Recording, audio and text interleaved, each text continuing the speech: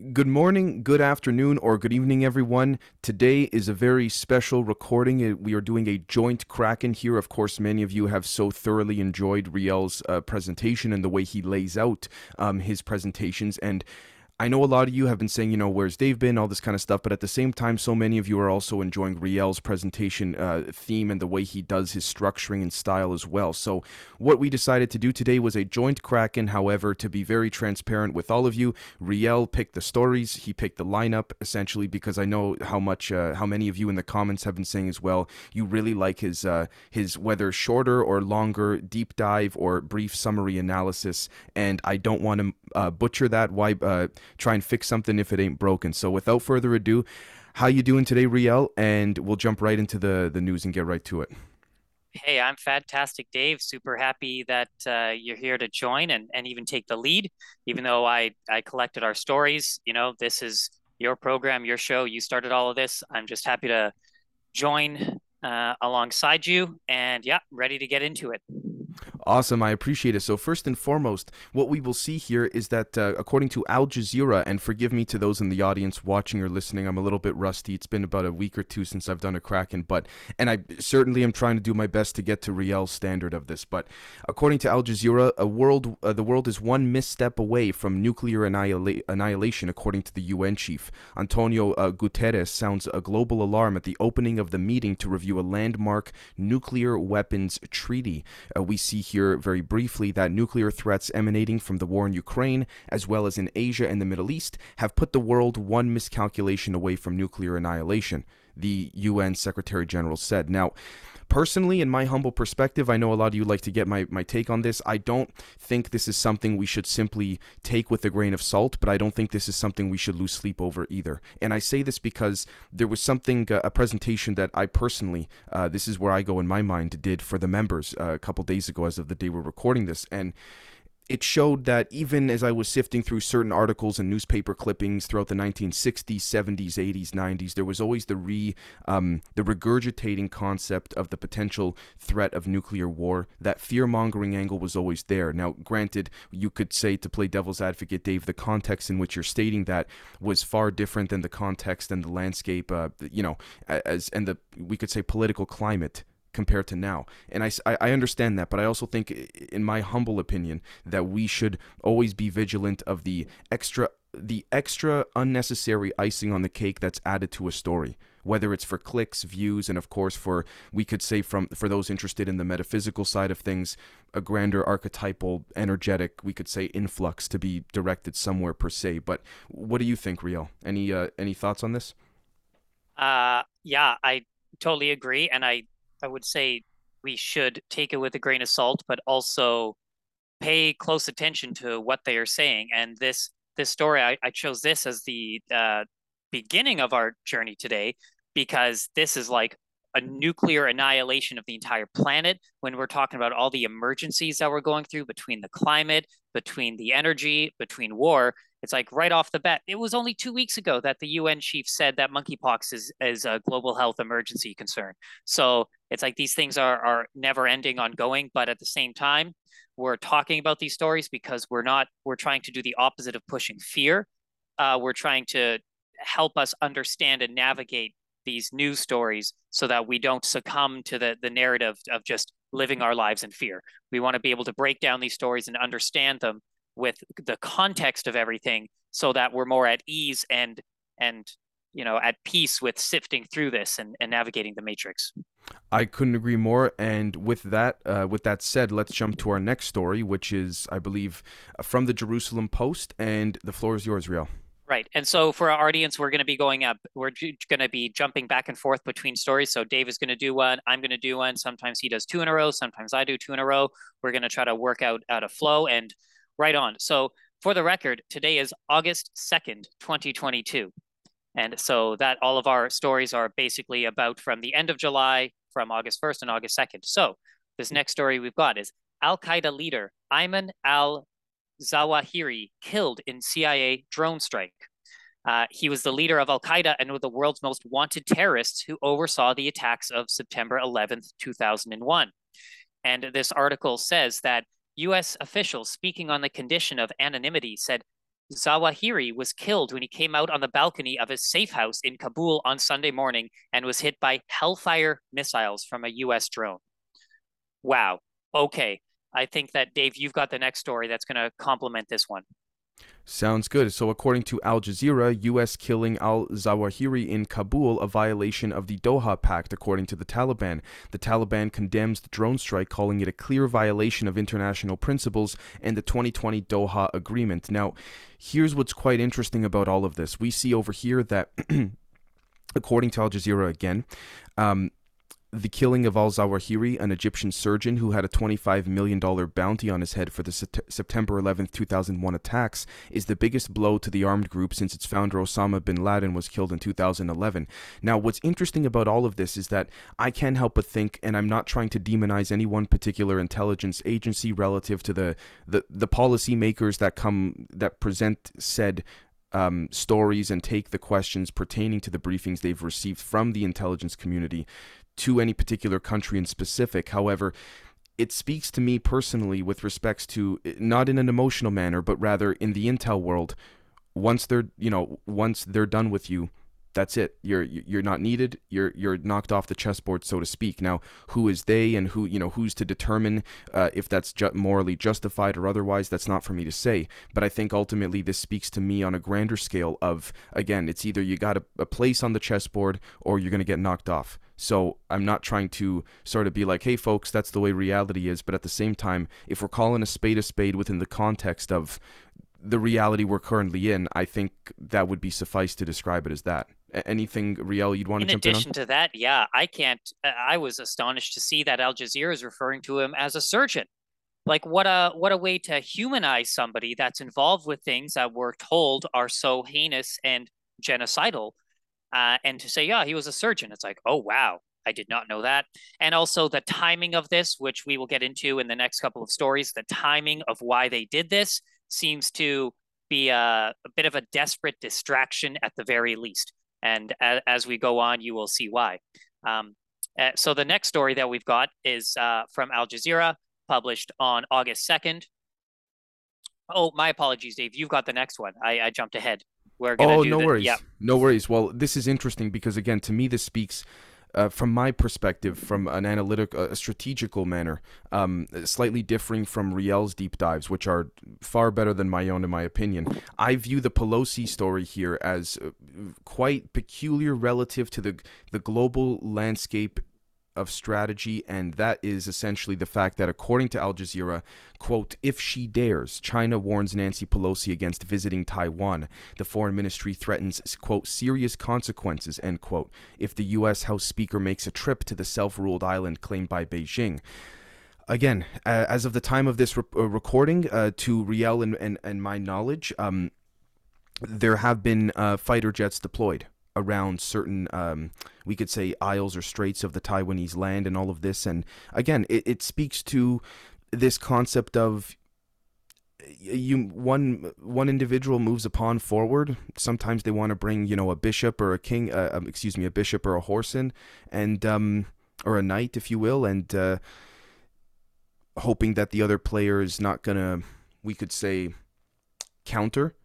And for the longest time, if you're playing chess against someone who never really countered every time you made an aggressive move, you're not going to think the next time that a move is going to be genuinely countered. That opponent may say, "Well, we're going to move our pawn forward," and you laugh at yourself and go, "Well, they haven't done it every other time I've played with them, so why would they do it now?" Again, I would say in that regard, we shouldn't rule that out, particularly because we see here that China says its military will never, quote, sit idly by, end quote, if the U.S. House of Representatives Speaker Nancy Pelosi were to visit Taiwan, the self-ruled island claimed by Beijing. Now, again, the Chinese foreign minister spokesperson, Zhao Liyan, hopefully I didn't butcher that, reiterated warnings on Monday saying, quote, there will be serious consequences if she insists on making the visit, end quote. He did not spell out any of those specifics per se. Again, the fact that he even said, and I quote, we're fully prepared for any eventuality, end quote. I'm going to be very honest with you folks. From a strategical perspective, if we're under the understanding that, again, there's a grander archetypal, we could say, coalition of fluid movements at hand, whether we're aware of it or not, whether things are constantly changing in real time or not, it does beg the question to me personally as to why they really had to. To me personally, I I sort of see this as sticking a thumb in the eye of China, and I don't necessarily. I'm not. To be fair as well, I to quote a good friend that said to me, there's a difference between um, rationalization and justification. I'm not trying to justify China's sudden defense deployment of these fighter jets because Pelosi went there. As a matter of fact, I'd rather have both sides do neither. But because of the situation we're currently in, it just makes me think: why are they sticking the thumb in the eye of China, particularly given the context of the Taiwanese affairs, given even recent history? So that's my take on it. But what do you think? Absolutely, Dave. And we even got the warnings from the U.S. military advising against Pelosi doing this. So it's, yeah, at the very least, sticking an eye in the eyes of China. Absolutely. And it's fascinating as we're doing this in real time. Al Jazeera's breaking news stories is that visiting honors U.S. commitment to Taiwan's democracy. And Nancy Pelosi lands in Taiwan despite Chinese threats. Pelosi to meet President Tsai Ing-wen on Wednesday. So, like, these are all like, this is a huge, monumental, this is almost like the geopolitical uh, consequence or was triggered from what I would suggest was the Georgia Guidestone and the CERN particle collider activating. Those events are what basically led to Pelosi doing this. Obviously, there's much bigger context at play, but it's almost like those were kind of like the beginning of a race, and all of a sudden they're like, "Yep, full on, let's go do it," whether people agree with it or disagree with it. But yeah, it's on to the next one, Dave. I love it. Thank you so much for being here with me. This is fantastic. Thank you, brother. I appreciate it a ton. This one's yours, right? Right on. So, next up, we have Russia designates Ukraine's Azov regiment a terrorist group. The Supreme Court ruling allows for lengthy prison terms for the members of the battalion. Russia's top court has designated the Azov Regiment, a former volunteer battalion with far-right roots that was officially integrated into Ukraine's army, a terrorist organization.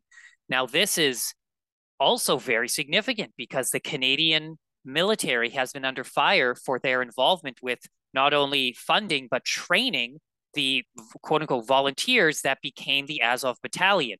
At least they're saying that they weren't aware that this group had any affiliation with Nazi ideologies, but so I'll just read this article or this piece from the article.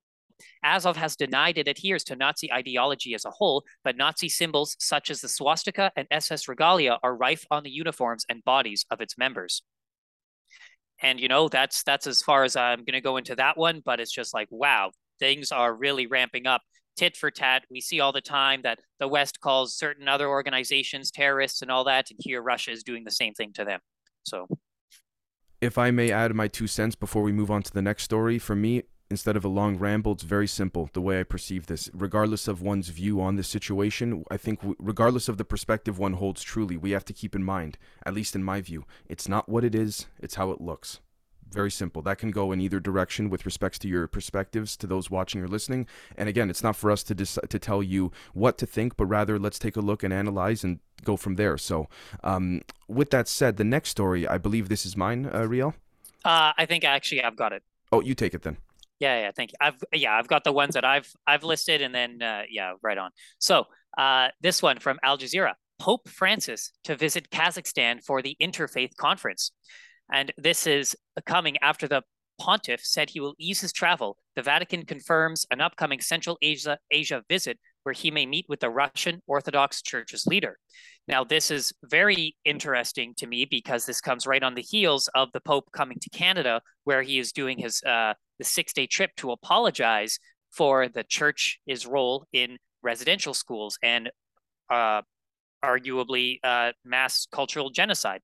So it is also interesting because for those that don't know, Kazakhstan actually is, in some circles, they say that it's the headquarters of the New World Order in the sense that it's the Eastern World Order. So Kazakhstan's capital city, Astana, which is now called Nur Sultan, which is named after their leader who was in charge for 30 plus years, Kazakhstan just had a revolt where they kicked out all of the Nursultan uh, leaders essentially because they didn't have democracy. He was just in charge for 30 years, but they essentially the city of Kazakhstan was chosen as the place where they have every 3 years meetings for the religions of the world to come together to try to create unity and harmony.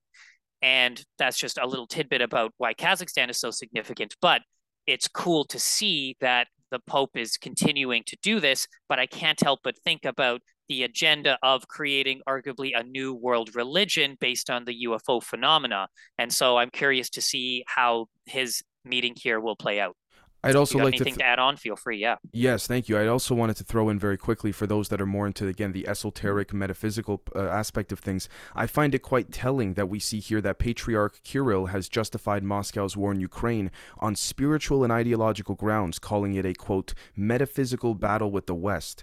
Again, I'm not going to take too much time because it's a Kraken segment to delve into that, but to those that really see or subscribe to the potential concept of there being something outside of the physical that ripples into the physical, I think that's a very interesting statement to look into in that regard, or to interpret in the way that you respectfully see fit to each of those listening or watching. So, the next story here is this, let's see here, is that according to Yahoo.com, Prince Charles has been rocked by reports of $1.2 million in charity donations from bin Laden's family.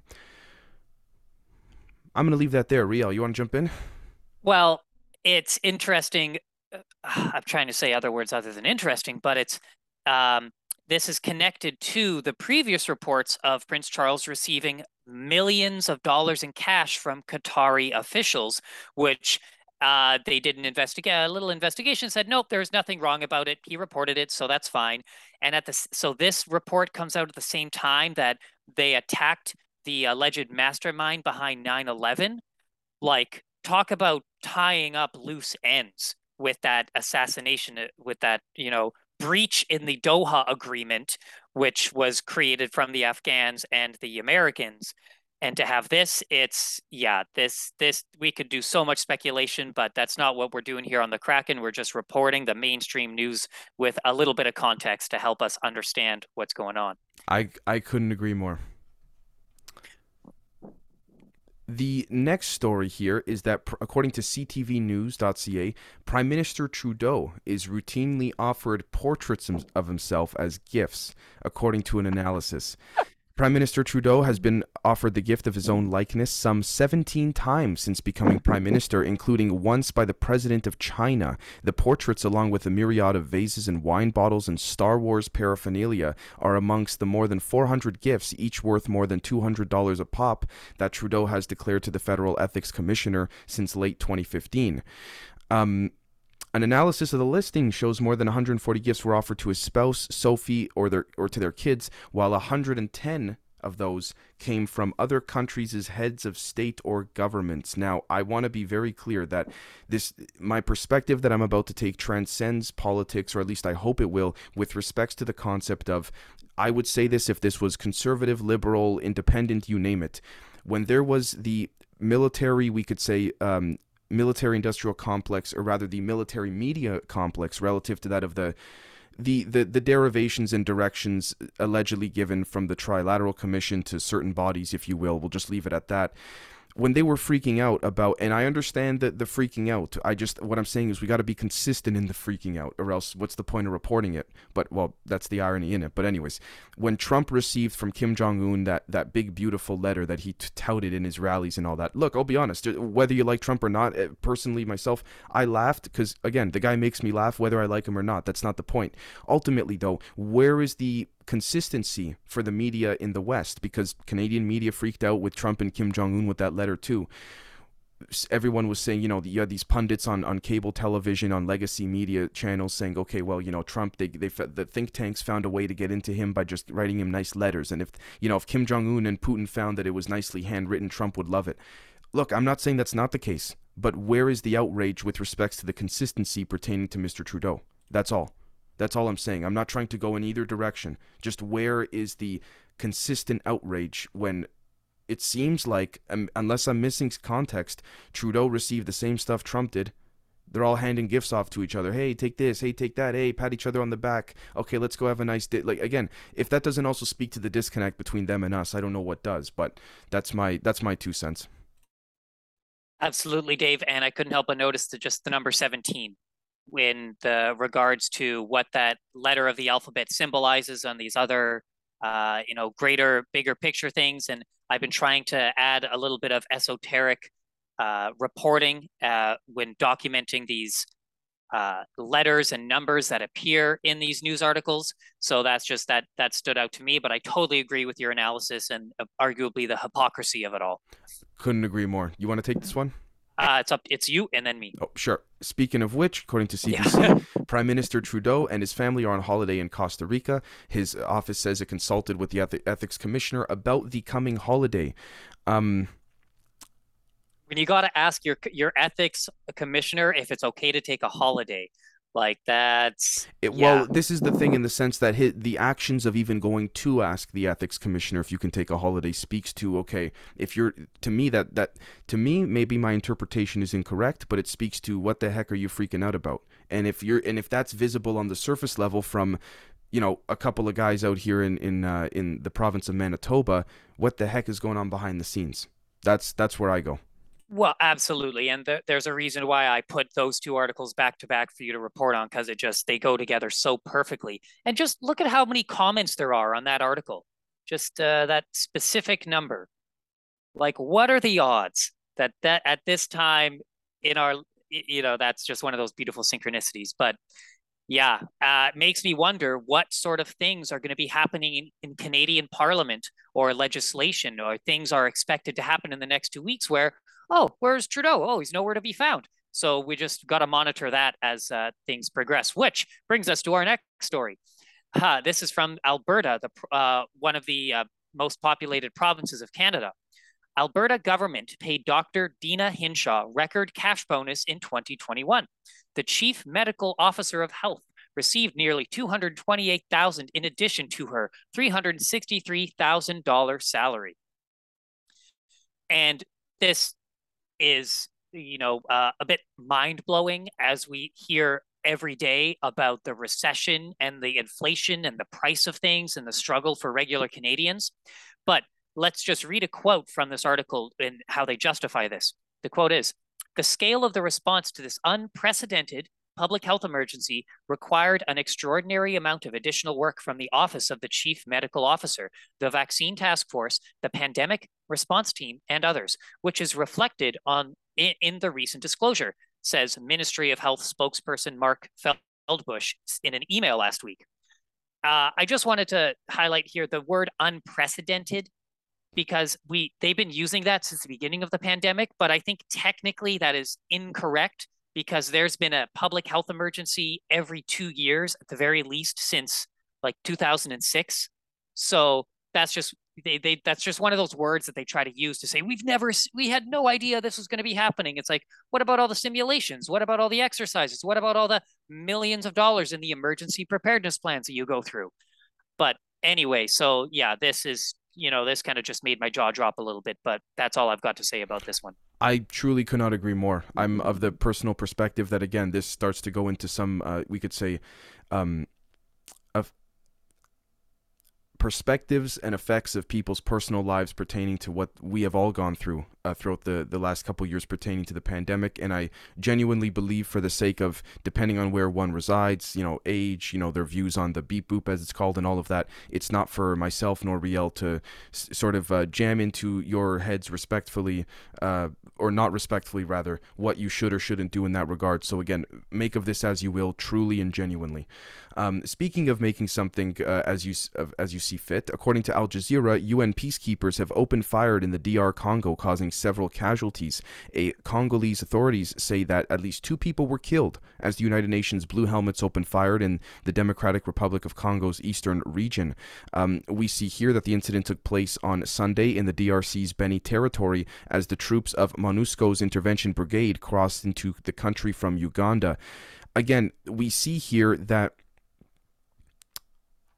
it's again to me it speaks to a grander scale of, okay, we can talk all day about, the concepts and mannerisms pertaining to the lead up of that shooting that occurred, who started it, who initiated, what actions may have caused a, literal or metaphorical ripple into the fact that there was some, again, return fire in this regard. For me, if we scale it up to a grander scale of the sort of the macrocosm in this aspect, it speaks to the larger chess game of, again, if someone is playing, and I hate to have to even liken what we're viewing here, in my view at least, to a chessboard, but because I don't think that, again, any human life should be quote unquote played with in any regard, but we see here ultimately that it seems as though, to me personally, and I could be very wrong, that the chess pieces are being moved, and what is occurring right now, representative of that of the whole planet. The board would be the whole planet, and what's occurring in the DR Congo is something that may in fact be a multi-pronged strategy for any upcoming events, whether deliberately planned or not.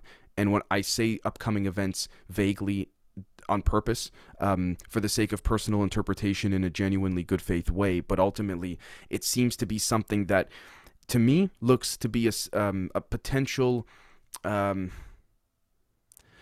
intelligence set up in a particular regard. But again, that is not data driven. That is my humble perspective based on what I've seen in other forms of reporting, to be very clear. So I hope I'm wrong. I hope that is not the correct case of what's occurring, but I want to throw my opinion in every so often because I know you folks like to hear it. So anything on your Yeah, end, we've Rio? definitely missed your opinion, Dave. So, well, Thank you. yeah, I did want to bring up how I think it was two Krakens ago where I actually had a specific little segment focusing on this situation in the Congo. So to our audience, this is simply compounding incident where they were actually having anti-UN protests in the Congo, and that goes into a very deep thing about all the atrocities that UN peacekeepers are allegedly involved in, as well as the violence and the Congo. The people of the DRC are very unhappy, and we also have to look at the DRC's role in a lot of other operations, whether it's mining. That would probably be the most obvious one. It's also its geopolitical location involved with other conflict that's going around the world, um, as well as Lavrov from Russia was just in Congo. So that was another angle of things where the Russia's foreign minister was literally in that country doing a visit to try to get Congo to support what Russia is doing on the global scale.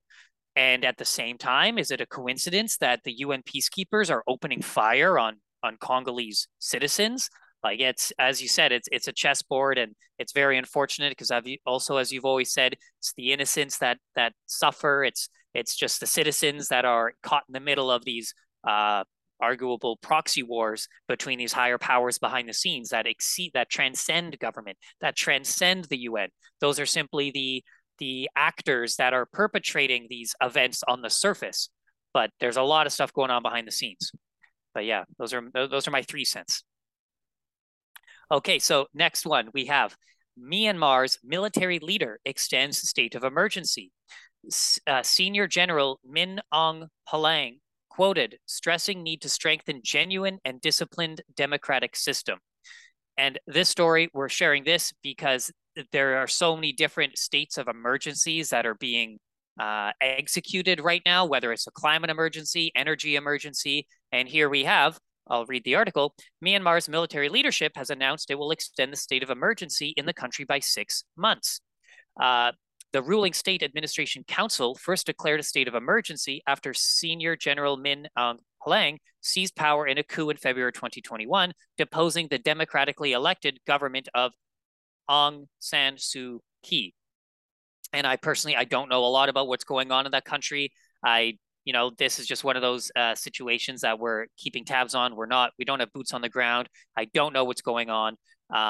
But this is just another example of a country that is using a state of emergency to, like, literally extend its power, where they can do pretty much anything that they want constitutionally, because they're throwing the constitution out the window, whatever Myanmar's constitution is.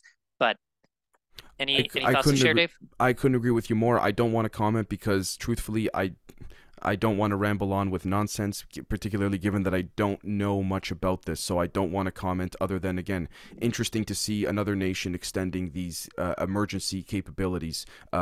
Irregardless of what one thinks or interprets of that, make of that as you will. It That's is my 2 cents. interesting to note that about a month and a half ago, there is a legislative piece that was passed uh, in Canada where they were debating.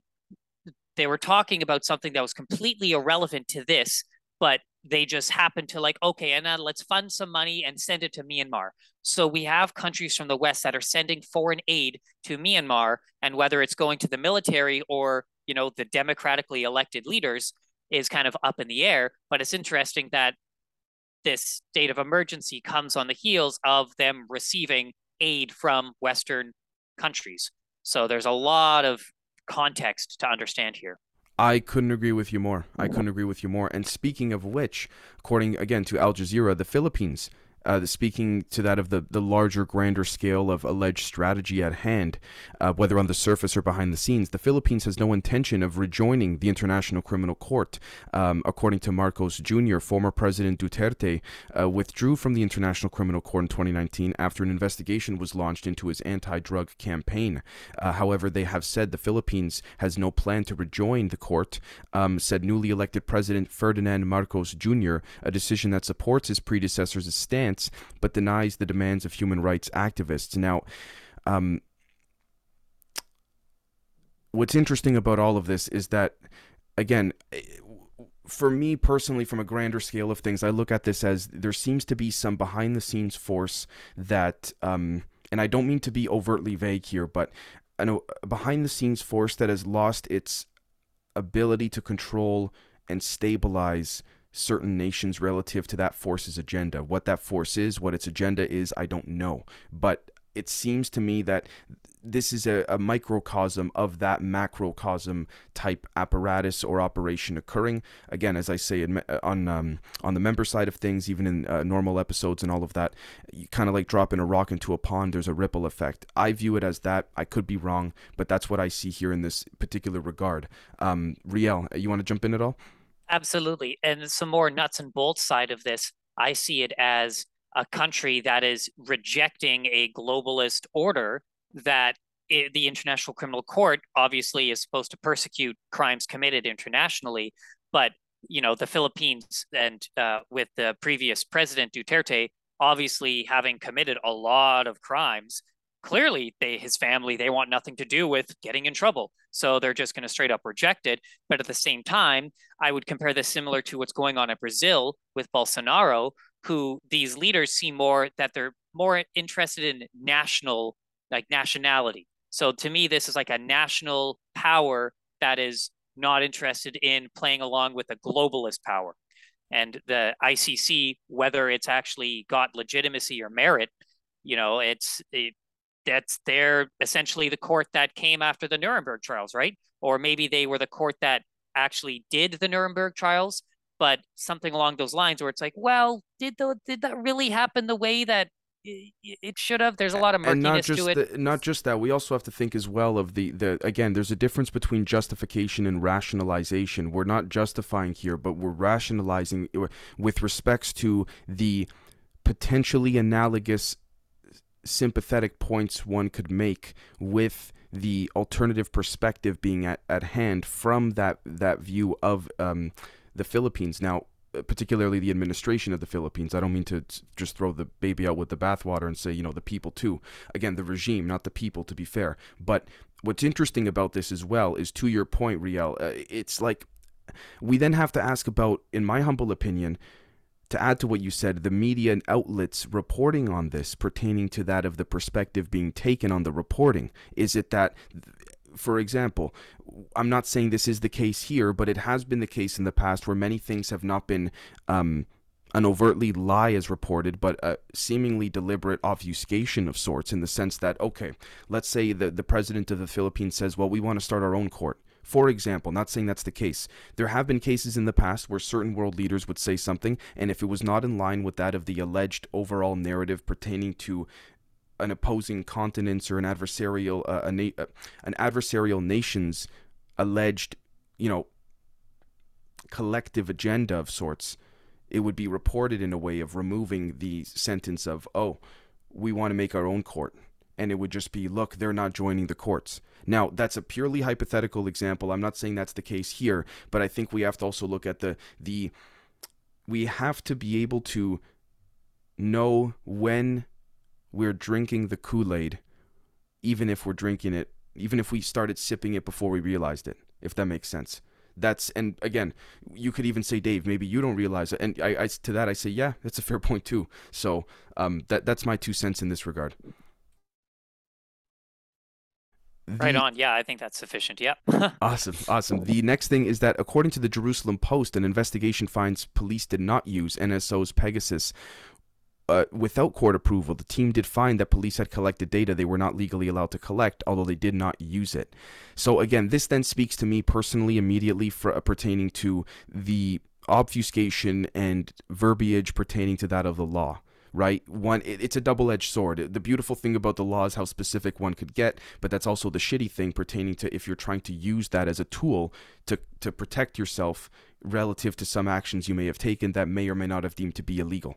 And I'm not saying that's the case here, but I think we have to also look into the intricacies of that again. Okay, did the police force, were they found not guilty because, although they collected data that ultimately they did not use because it was illegal to, again, collect to begin with?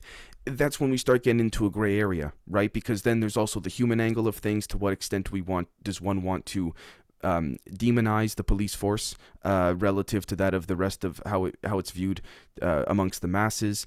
Would that encourage unnecessary distrust in the people? There's never a clear-cut answer, or at least very rarely. So again, without hopefully taking an emotional stance here, that's my 2 cents in this regard. What happened with that data afterward? How can we prove that, say, if they claim they genuinely, quote unquote, shredded that data, whether metaphorically or literally, how can we prove they genuinely shredded it and it's not, scuddied off to some intel program of sorts that's completely unacknowledged per se? I'm not saying that's the case here, to be very clear, but these are things that I think we should consider, particularly given that at the end of the day, whether you're a scientist, a police officer, an artist, a politician, we're all human beings. To me, that speaks to the human angle of the system. So that's just my 2 cents. Real. I totally agree with you, Dave. And we could go deep into the Pegasus software program, but we're not going to. But this one stuck out to me in particular because of the context of the Pegasus program. And if for any of the audience members that aren't familiar, I recommend you just go search it up and just look into what the Pegasus software is and why that story is significant. Next up, we're going to CBC from the Canadian Press. Tim Hortons proposes settlement in class action suits over data tracking app. And see the conjunction between that story and this story. So the proposed settlement would offer free coffee and donuts to affected users. And this is just this really isn't that important beyond, well, our information is actually being monitored. But Tim Hortons says it has reached a proposed settlement in multiple class action lawsuits alleging the restaurant's mobile app violated customer privacy, which would see the restaurant offer a free coffee and donut to affected users. Can I jump in real quick? Actually, Please. as a matter of fact, I feel this story just so happens to add perfectly to what I was trying to convey just now about the human angle of things in terms of, let's face it, this is not on the law, this is not on the books, but we all know that the way humans work is that they'll generally become less upset about something. Unless they're super upset about it. That's called, I guess you could say, passion in that regard. But putting that aside, generally humans will become more accepting when you offer them something to ease the tension of what they're trying to get over. And this seems to be that particular instance. So to me, that speaks to that human angle. Not saying that's bad nor good, but we got to at least attempt to call it as it is, hopefully. Yes, and to add on to that, this story is a perfect parallel of what we just saw in Canada with Rogers, where the power went out. Folks could not send financial transactions.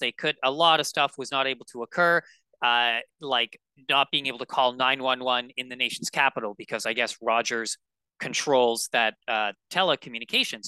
And their response is, well, we're going to give you a couple of dollars off in vouchers. Even though we messed up pretty bad, well, this is the same thing where Tim Hortons, They say that the settlement negotiated with the legal teams involved in the lawsuits still requires court approval, but they're offering a free beverage and a baked good for illegally collecting your data. And it's like when a corporation crunches the numbers to see, well, if we did these illegal things that we know we're going to get in trouble for, will we still make enough profit to make it worth it? And in this case, Tim Hortons was like, screw it. Sure, we'll give everybody a free coffee and free donut. They're Canadians. They won't care. They'll be happy with that coffee. And they really don't read the fine print on any apps. They're asleep. So, and yeah, yeah. I couldn't agree That's all more. I've got there. I couldn't agree more. So I think that that was the completion of the mainstream news articles, and now we're going to end the note on a few, about 5 or 6, just updating on some scientific breakthroughs that are going on according to Science Daily, which is our source for the latest research news, allegedly.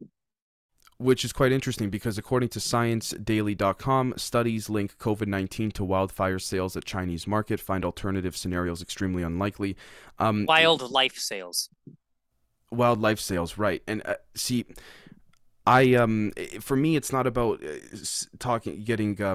putting people in a corner with respects to, oh, I told you so, that where it came from. For me, it speaks to a grander aspect of understanding the dissemination of, we could say, viruses overall relative to human behavior, psychological, sociological, anthropological context. And the reason I bring that up is because for me it's not about where did it start. For me, personally, it's about to what extent can we interpret data differently to then report and come to different conclusions on that data. And this may in fact be one of those. I'm not saying it is right, nor I am saying it is incorrect either. I'm just saying the interpretation of data can certainly lead to different forms of curation within the headlines of the news as to which direction that is leaned in relative to fitting a narrative. That's a different story. But that's what I see here when I look at this personally. Did you want to jump in at all, Riel? Yeah, Dave, I actually disagree with you. The concept of the origins of the virus, I think, is fundamentally crucial because depending on what we learn, it could mean that we've been lied to since the very beginning and that there has been deliberate suppression of information about the origins of this global health emergency concern, which destroyed the global economy. And this article is very subtle because I found this just from looking on science.com. This was not reported on any mainstream news outlet to my knowledge. And this is so important to me because, as it says in the second paragraph of the study, the publications, which have since gone through peer review and include additional analyses and conclusions, virtually eliminate alternative scenarios that have been suggested as origins of the pandemic. Moreover, the authors conclude that the first spread to humans from animals likely occurred in 2 separate transmission events in the Hunan market in late November 2019. So if it turns out that it started in a wet lab in China, in Wuhan specifically, just a few kilometers outside of the Wuhan virology lab, then why has the Canadian government resisted so strongly with disclosing what happened at the Wuhan lab? Like, there's a lot of stuff where it's like, if this is actually the truth, then why have they been struggling so hard to have an open conversation about it? You're basically saying the kid stole the cookie from the jar, and when you confront the kid about it and ask him what's in his pocket, he doesn't show you what's in his pocket. If you got nothing to hide, why don't you show me?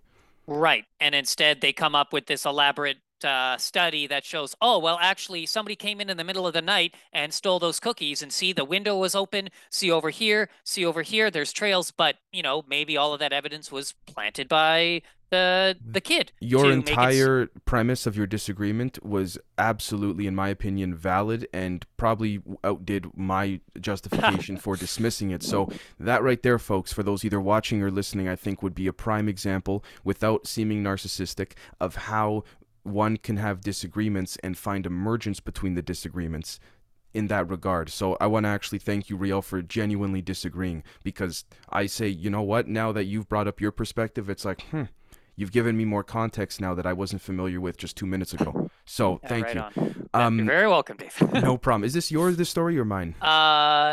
That is yours. Thank you. Okay, so according to Science Daily, again, a nanorobot built entirely from DNA to explore cell processes. We see here that there was constructing a tiny robot from DNA and using it to study cell processes are invisible to the naked eye. Again, we see here that it is in fact the subject of serious research. This highly innovative nanorobot should enable closer study of the mechanical forces applied at macroscopic levels, which are crucial for many biological and pathological processes. Again, I think that ultimately what we're seeing here is it's a multi-pronged perspective to take here. If again, the way I see it from a macro perspective, larger angle, I guess, is that a tool is being developed. Who's developing the tool, with what intent, and why? Very simple. Whether it's nanorobots, whether it's chips in brains, whether it's you name it. That's where I go. And I think for me personally, looking at those core questions pertaining to this, I think that is what we have to look at from a grander scale for those that are saying, okay, how can I interpret a potentially larger plan at play? And again, that plan does not necessarily have to be negative, although in the reality we live in, it seems to be, in my opinion, far more malevolent than benevolent. But again, those are my 2 cents. Why, how, where, for what? That's usually where I go. Absolutely, I totally agree. And I just find it interesting that to incorporate the scientific breakthroughs in the Kraken, and yeah, the whole concept of like nano robots built entirely from DNA. It sounds so science fiction, but like, oh no, here it is. It's right there. This is groundbreaking science that we're working on. I couldn't agree with you more. Okay, so next one we've got quantum cryptography. An international team has successfully implemented an advanced form of quantum cryptography for the first time. Moreover, encryption is independent of the quantum device used and therefore even more secure against hacking attempts. And to be honest, I don't even really know what this is about, Dave. Maybe you could enlighten us on what it means to do quantum Okay. cryptography. So, in my humble perspective, what we're seeing here is the again the use and possibly deliberate use of the abuse of the verbiage of the words quantum and all of this. And I think specifically quantum here, again, actually, it says it right here in the article, and I quote, quantum key distribution, as the jargon has it, is secure against attacks on the communication channel, but not against attacks on or manipulations of the devices themselves. Now, we see here, of course, according again to Science Daily in the same story, same context, the internet is teeming with highly sensitive information. Sophisticated encryption techniques generally ensure that such content cannot be intercepted and read, but in the future, high-performance quantum computers could crack these keys in a matter of seconds. It is just as well, then, that quantum mechanical techniques not only enable new, much faster algorithms, but also exceedingly effective cryptography. Basically, if we were to put this in my humble interpretation in this regard, is think about a stack of books. Basically, the book on the top stack, the top of that stack is I guess, what has always been the way that one could get to the rest of the books by removing the one on the top to get to the rest, then removing the next one, then the next, and the next. As I interpret this in a visual sense, in an attempt to depict for the audience, someone has or something has developed a way to surpass or not need to remove the top part, the top book from the stack in order to get to the rest. If in Oh, That's how I gather it. beautiful. Okay, okay. I could be Wow. incorrect, or it's either that and slash or these quantum enablements allow for that top book to be removed quicker than ever, because the amount of possibilities that could have occurred relative to the computation power of quantum computers have the ability to, we could say, project a handful of potential outcomes that the quantum computers then, in real time, very avidly, very quickly, within a matter of less than a second, I think, select the most appropriate or mathematically probable outcome to then find a way into that stack of books. I could be very wrong. That's how I interpret it as, but that's what I see here when we see quantum cryptography. Right on. Okay, well, that was a little more of a complicated story, but hey, that's this we also have to report on all facets of what's going on in the world, not just the geopolitical landscape of things. But yeah, it's up to you now. All right. So again, we have here again, according to Science Daily, and I really appreciate you including this story here, Riel. A material known as cubic boron arsenide has two major advantages over silicon, research shows. It provides high mobility to both electrons and holes, and it has an excellent thermal conductivity. It is, the researchers say, the best semiconductor material ever found. Interesting. Again, the source is the Massachusetts Institute of Technology, MIT. Again, I don't mean to make leaps and bounds in some correlations here, but we see, for example, make of Mr. Bob Lazar as you will. He had claims that, again, and many have also said, to be fair, there are reasons to be skeptical of those claims, but he claimed that he did some interesting things at MIT pertaining to some off the books experimentation, forms of academic pursuit, or rather intellectual pursuit, irrespective of that of a formal college course or something like this. We know, for example, MIT's had its fair share in history pertaining to Nikola Tesla, John Trump, all of this, and I'll just leave it there because again we can speculate on and on as with respects to the different routes or paths this could take relative to the surface level narrative compared to that of what really may have occurred behind the scenes relative to this discovery. Now, it may be that this discovery is being reported as it actually occurred, but these are things that I think we should question nonetheless, or be skeptical of at the very least. Did you want to jump in at all, Riel? Absolutely, because the context of this article from July 21st, the United States Senate just passed a bill where they are going to start manufacturing, I think it was like semiconductor chips, because isn't that the whole thing where there's a shortage of them? So uh, to become more independent on the global market, the United States is passing a bill to fund research into semiconductors and producing their own, as well as we learned that Nancy Pelosi's husband dumped all of his stocks from one company and then bought, and arguably it was reported as potential insider trading because he did this right before the bill was passed. And so to find the context of what's going on in the scientific community where they just said, we just found the best semiconductor of all. Oh, well, that's good timing to make a bunch of money on How this dare you? scientific How endeavor. dare you make those correlations, Riel? How dare you? That's absolutely terrible. I don't think you should be making those correlations. You don't know what you're talking about. Get out of my face. For those listening or watching, that is just, again, me being completely sarcastic, particularly being analogous to that of a recent members episode we did comparing the concept of scientific method being dirtied by dogma, stigma, and Mm, attacks. So, again, mm. very fantastic point. I couldn't agree with you more. Um, this one's yours? Yes, and this is actually going to be our last one of the day. And Perfect. hey, man, it's been a pleasure to do this. I'm having so much fun, Dave. Thank you for being here with me. Thank you for giving me the opportunity to even like have filled in for you and become a partner alongside you. But this story is from July 21st. Why Jupiter doesn't have rings like Saturn? Because the gigantic moons prevent giant icy ring formations. Um, and this is fascinating to me because the pictures that we just saw of Jupiter from the James Webb Telescope to me actually did show rings around the planet. So I'm a little curious as to why they say that there aren't any rings.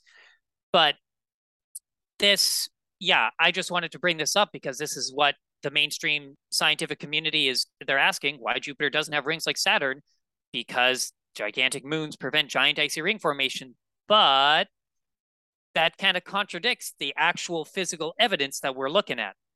And my speculation might be a little off, but that's really all I wanted to bring up with this story. I could not agree with you more, brother. And yeah, I mean, it's something that is really.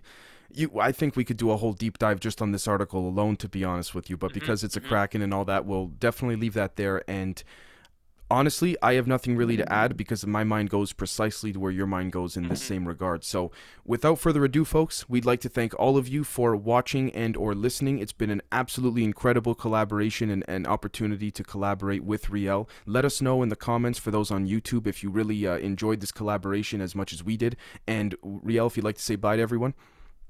Yeah, thank you everybody for tuning in. I would especially love to hear if anybody's got comments on the quantum Cryptography, to maybe you can give us some insight into what's going on. Let us know your thoughts on what you think about with Pelosi, with Russia, with any of those situations, any of these stories. We love the engagement. And yeah, we'll be seeing you all very soon.